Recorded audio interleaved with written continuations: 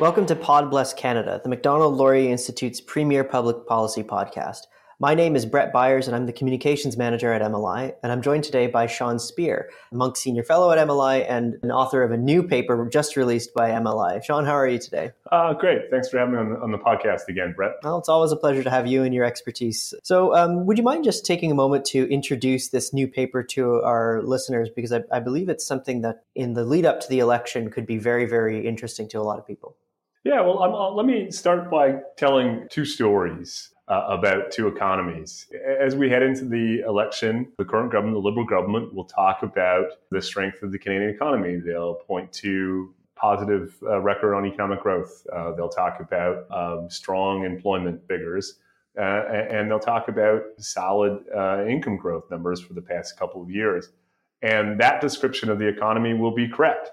It's factually based. The other parties will talk about a different economy. They'll talk about growing challenges in some parts of the country. For instance, in our oil-producing provinces, which have seen sustained challenges in their labor markets. They'll point to challenges for Canadians who are being left behind in the transition to a knowledge-based economy.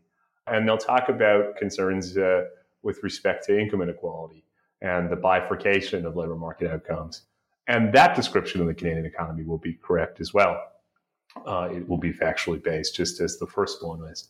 And I think what we seek to do in this paper, and really I think an idea that is increasingly animating the Macdonald-Laurier Institute's work on domestic policy, particularly with respect to the economy, the intersection between the economy and politics, what Adam Smith and others used to call political economy, is that we've had a tendency, and I include myself in this, to think about the economy by only looking at the headline numbers, at the overall picture.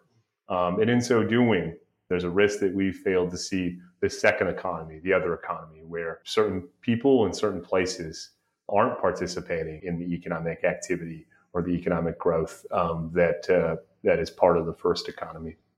And so what we seek to do in this paper, which we've called Forgotten People and Forgotten Places, is to drill down into the headline data and try to better discern where there are issues, where there are challenges, and so that we can ensure that our politics are more responsive, more representative, not just of the people who are doing well in the first economy, but also those who are facing challenges in the second one. Mm-hmm. So you mentioned two different bifurcations, so to speak, of people based on who they are and also where they are located. So let's dive into that. Who are these people who are experiencing Canadian economy B, so to speak, those who are seemingly left behind or forgotten? Well, let's start with the people. Canada, as I said, has a positive record when it comes to the performance of our labor market. But if you drill down in those numbers, you can see divergent experiences. Most of the strength of Canada's labor market in the past 10 or 20 years has been the performance of women with post-secondary qualifications. They have, in relative terms, outperformed men with post-secondary qualifications, and particularly men and women without post-secondary. And you can only know that, you can only discern that if you get beyond the headline numbers and really try to understand what is embedded in those data.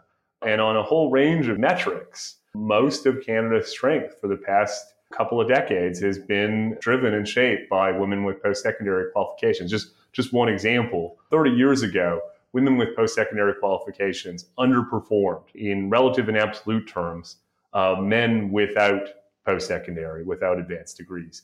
In the ensuing 30 years, those numbers have flipped. Now women with post-secondary qualifications outperform men on, say, level of employment or their employment rate by about 10 percentage points. Mm-hmm. And so there's a great example of how drilling into the numbers enables us to better see who's performing well in the first economy that we talked about earlier and who may be struggling or left behind in the second economy. Right. So that covers a little bit of the people. So we see that women with post-secondary educations are doing better, certainly than they were in the past. They're responsible for a lot of the positive numbers that Canada has been enjoying for the last 30 years. We see that those without post-secondary educations are not doing so well, particularly men on a relative basis are doing much worse than they were previously. Yes.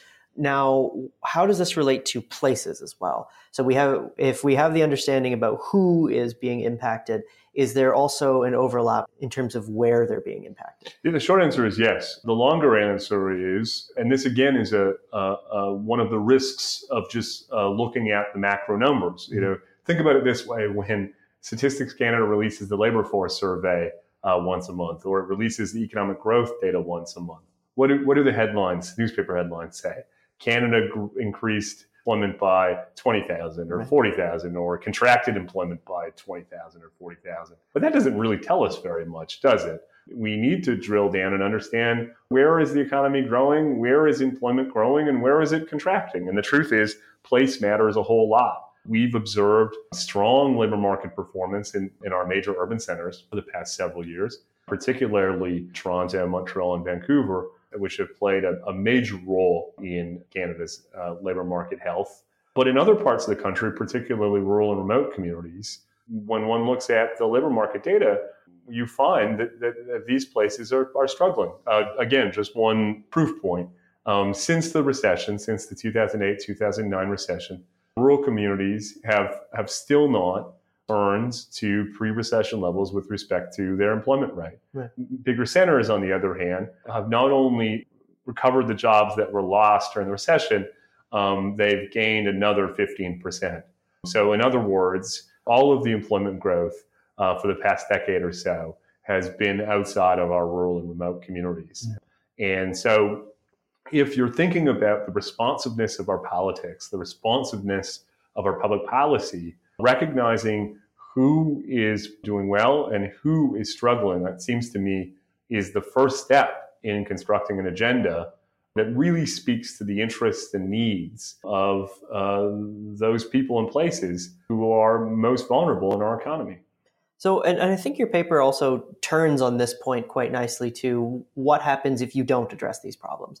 Canada has had a lot more runway, so to speak, than other countries because the natural resource economy, as you point out, has helped buoy up individuals who might otherwise have been displaced when manufacturing jobs or other types of employment flee. But we've seen this story elsewhere. We've seen it in the United States in particular.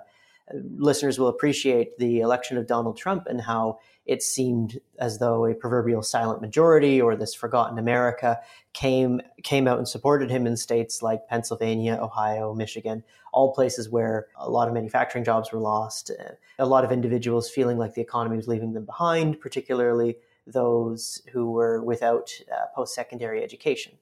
So what is the risk for Canada if we don't come up with a proper policy response? Do we have the same sort of vulnerability to the populist politics that have risen up in the United States, Europe, and elsewhere?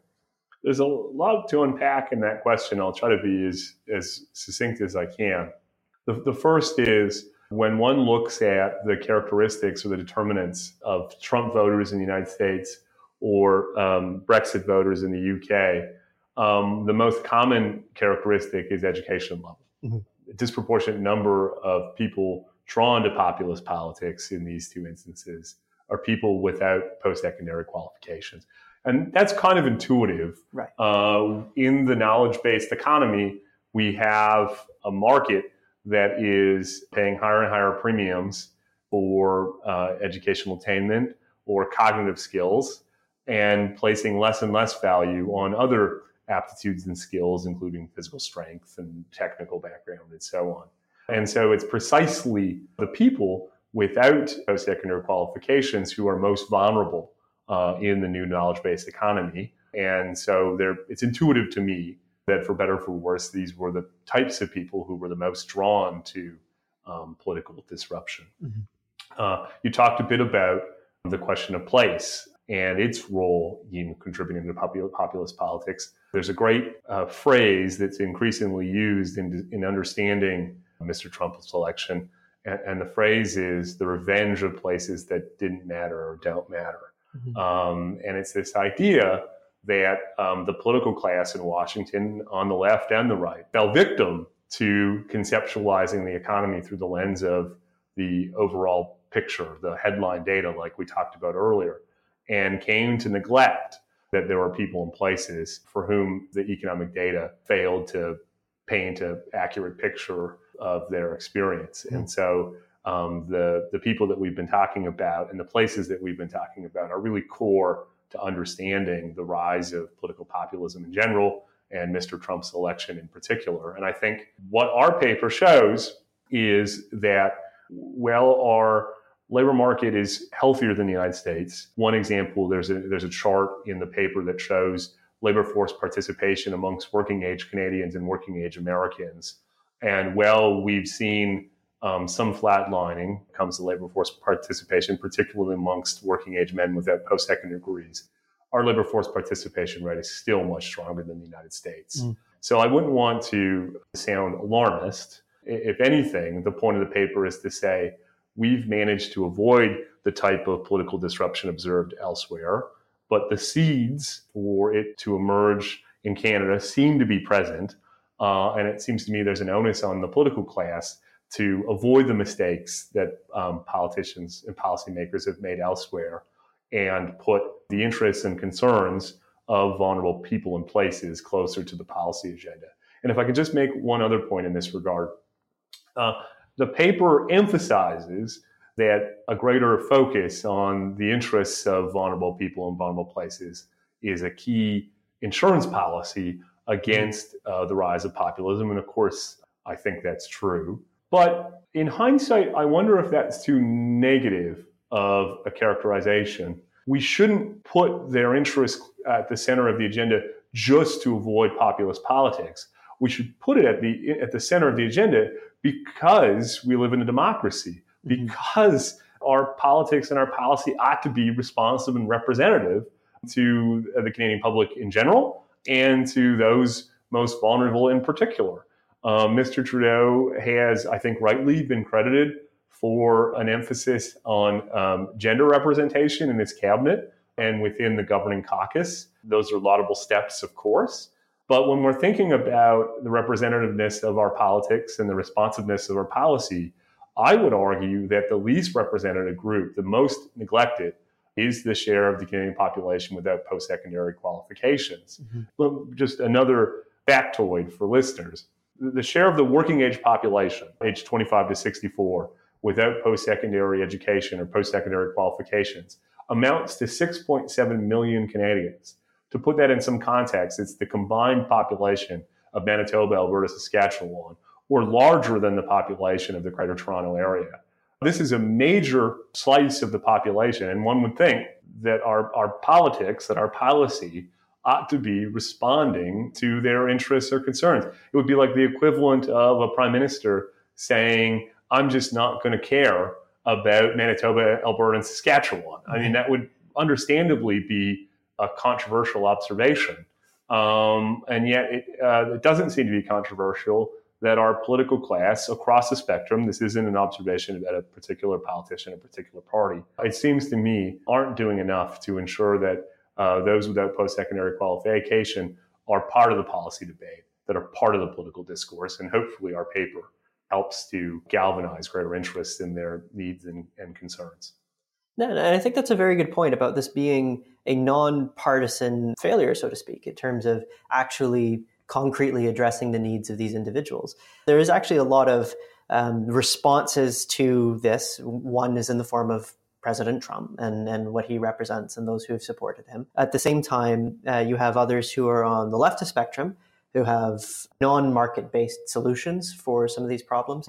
Free post-secondary education as a means to which to develop people's skills and increase their ability in the future labor market. Or candidates like Andrew Yang talk about the notion of a basic income.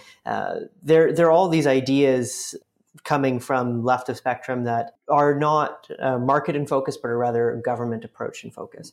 Unfortunately, those on the right are still wrestling, I think, with, do we go down the path of President Trump? Do we go back to the sort of conservatism or right-leaning politics of yesteryear, which just put an emphasis on the market and just waiting for the market to do its job? Or is there perhaps another alternative? So if I could just get, first of all, your reflection on some of the left-leaning solutions that lean on redistribution and government-oriented policies. And if I could also get your reactions to what a free market response could look like in terms of public policy. So again, I agree with the formulation of your question. Let me just start by putting a finer point on the nonpartisan nature of the paper and its assessment of Canada's labor market performance. The trends that we're describing cover approximately a 30-year period that obviously involve governments from across the spectrum. So we're not making observations about one government or one party. Right. These trends transcend partisan politics. I was asked earlier today by a reporter if I thought one of the political parties in Canada or one of the sides of the ideological spectrum is better positioned to respond to the trends that we describe in the paper. And I think the short answer presently is no, that obviously an agenda will ultimately draw on ideas from both sides of the spectrum. But it seems to me at present, neither side has quite figured it out. Mm-hmm. As you say, the left, broadly speaking, tends to look at these issues through the lens of redistribution. That is the idea that we can tax those who gain from the first economy that we talked about earlier and transfer that wealth to those who are stuck in the second economy. And how that redistribution takes shape is the matter of some debate. But at its core, that's ultimately how these issues are perceived. And I think that's wrong-headed. I'm increasingly of the view that the people that we're describing in the paper aren't clamoring for more redistribution. They're not clamoring for greater state dependence. They're looking to be productive, to contribute to the economy. Mm-hmm. Think about it. Many of the voters who were drawn to President Trump through the American Rust Belt weren't asking for guaranteed annual income. They were asking for him to reopen the coal mines. Yes. They want to work, and they're searching for politicians who can create the conditions for them to participate in the labor market. And so a response that is narrowly focused on redistribution, I think, risks missing the point. On the other hand, I think the right, as you say, is similarly struggling with the trends that we describe in the paper. On one hand, you have a reaffirmation of kind of pre-Trump economic thinking, which is an emphasis on a rising tide lifting all boats. And I think the evidence of the past 20 years or so is that that is an incomplete answer to these challenges. And then you have kind of Trumpian right, which at best, is tinkering with different policy levers like trade and so on. And at worst is a kind of incoherent mess. Mm-hmm. And I think what we're trying to do at the Macdonald-Laurier Institute as part of this work is kind of twofold. The first is to try to get people to acknowledge the challenges that we're describing in the paper. Once we can agree on the state of Canada's labor market and where there are strengths and where there are weaknesses, then we can have a real debate about what to do about it. The first challenge is to end the neglect and to try to get these issues closer to the center of the agenda. The second part of our work, which will unfold in the coming weeks and months, is to try to map out what an agenda that is rooted in the interests and the concerns of these forgotten people and forgotten places might entail. And maybe just to foreshadow some of our thinking. One area that we think requires more attention is our education system. Mm-hmm. So right now, we provide enormous public support for those who leave high school and enter post-secondary, support in the form of grants, loans, subsidized tuition rates, and so on. If someone leaves high school and chooses a different path, if he or she, for instance, enters the labor force, we have virtually no support for them. The system really is biased in favor of a particular path. And I think we need to establish real alternative pathways for the percentage of the population that isn't going to choose the post-secondary rate. And just to emphasize this point, Brett, even amongst our youngest cohort, the share without post-secondary qualifications is still more than 30%, mm-hmm. in spite of all of the public support, in spite of the social pressure increasingly associated with choosing a post-secondary route. In spite of all of that, still a fairly durable share of Canada's population is choosing a different path. And it seems to me policymakers need to pay greater attention to this 30%. There are other areas that we think ought to be part of an agenda that focuses on the interests of the forgotten people and the forgotten places. Ensuring policy certainty in and around natural resource development, I think, is a big part of that because of the role that natural resource sector has played in providing employment opportunities for people without post-secondary qualifications, particularly men. And there are a whole host of other ways in which we think we can create the conditions for work and opportunity for all Canadians, irrespective of their educational background or even where they live, that doesn't involve redistribution or an overemphasis on redistribution, and also doesn't involve hostility to markets or central planning. There is a way to get at these issues that respects market forces, that is rooted in people's demand for work and opportunity, and can create a political environment ultimately where people can have confidence that our politics and policy are inclusive and egalitarian and in the interest of all Canadians, not just those who live, work, and flourish in the first economy that we started off talking about today. Yeah, and I think that's a good point, that there's not one simple answer. I think that there's a temptation for some to say, if we just throw up trade tariffs, yes, we'll regain our manufacturing jobs. Fortunately, those jobs are probably not going to come back in the manner in which they were originally there. Or some might say, if we just do job retraining, we'll get people into new industries regardless of their current qualifications. But oftentimes, I think it's been observed that these programs fall short of expectation. Some would suggest you just push more people into larger class sizes at universities and somehow they'll all find jobs in the new economy. But as you point out, lots of students still aren't going into them, and tons of students who are already there are poor served by their post-secondary educations. So I think the point is well taken that there's not just an easy magic bullet solution to all of these problems. With all this kind of said, we've got a lot of different phenomenons going on right now. Brexit's coming up in just a couple months. We have the Democratic race in the United States and the United States election coming up. It seems really soon, even though we're over a year out. And of course, the Canadian election is coming up very, very soon. With the Canadian election in mind, what would be your advice to not any particular political party, but to decision makers generally as they try to wrestle with these issues, as they try to include perhaps the forgotten people and forgotten places in Canada as part of their agenda? Because no matter who wins in October, this issue will have to be addressed quite seriously. Yeah. So let me wrap up with just two observations. One about electioneering and the interaction between what we've been describing in electoral politics, and then their second point about these issues remaining animating concerns for the next government. On the first point, there's a tendency in our politics to dissect the public into different categories by looking at them through an electoral lens. Some listeners will be familiar with the lexicon of accessible voters and voter universe and these sorts of things. And I think part of the lesson from these other places that have experienced political disruption is that our political class needs to resist the temptation to slice the population up into different segments. I think people want to believe that our politicians really are determined to represent all Canadians. And that's not easy in a big country with different regional views and so on. But I think it really behooves our political class to try to advance an inclusive vision, a vision that is rooted in disagreement. I'm not proposing that they hold hands and sing Kumbaya on stage.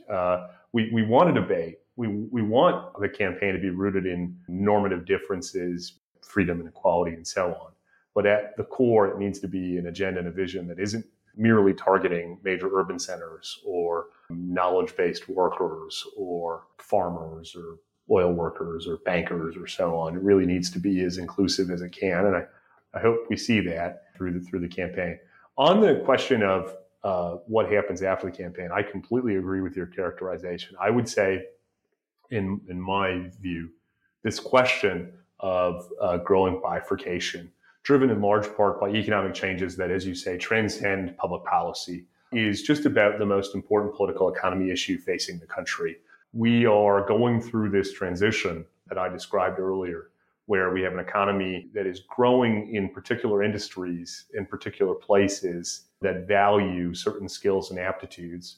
And it seems to me it's important that policymakers lean in to these challenges and ensure at the end that we come out of this process of transition in a way that is cohesive and ultimately one where people, no matter their backgrounds, no matter where they live, have a reasonable shot at opportunity and prosperity. I don't think we can ask much more than that. But the first order of business is to understand the data, understand where there are challenges, and hopefully the report contributes in that way. Well, that's a great place to leave it off. Sean, thanks so much for taking the time to join us. These will be important issues in the coming days, weeks, months, and perhaps even years. Thanks, Sean. Thank you.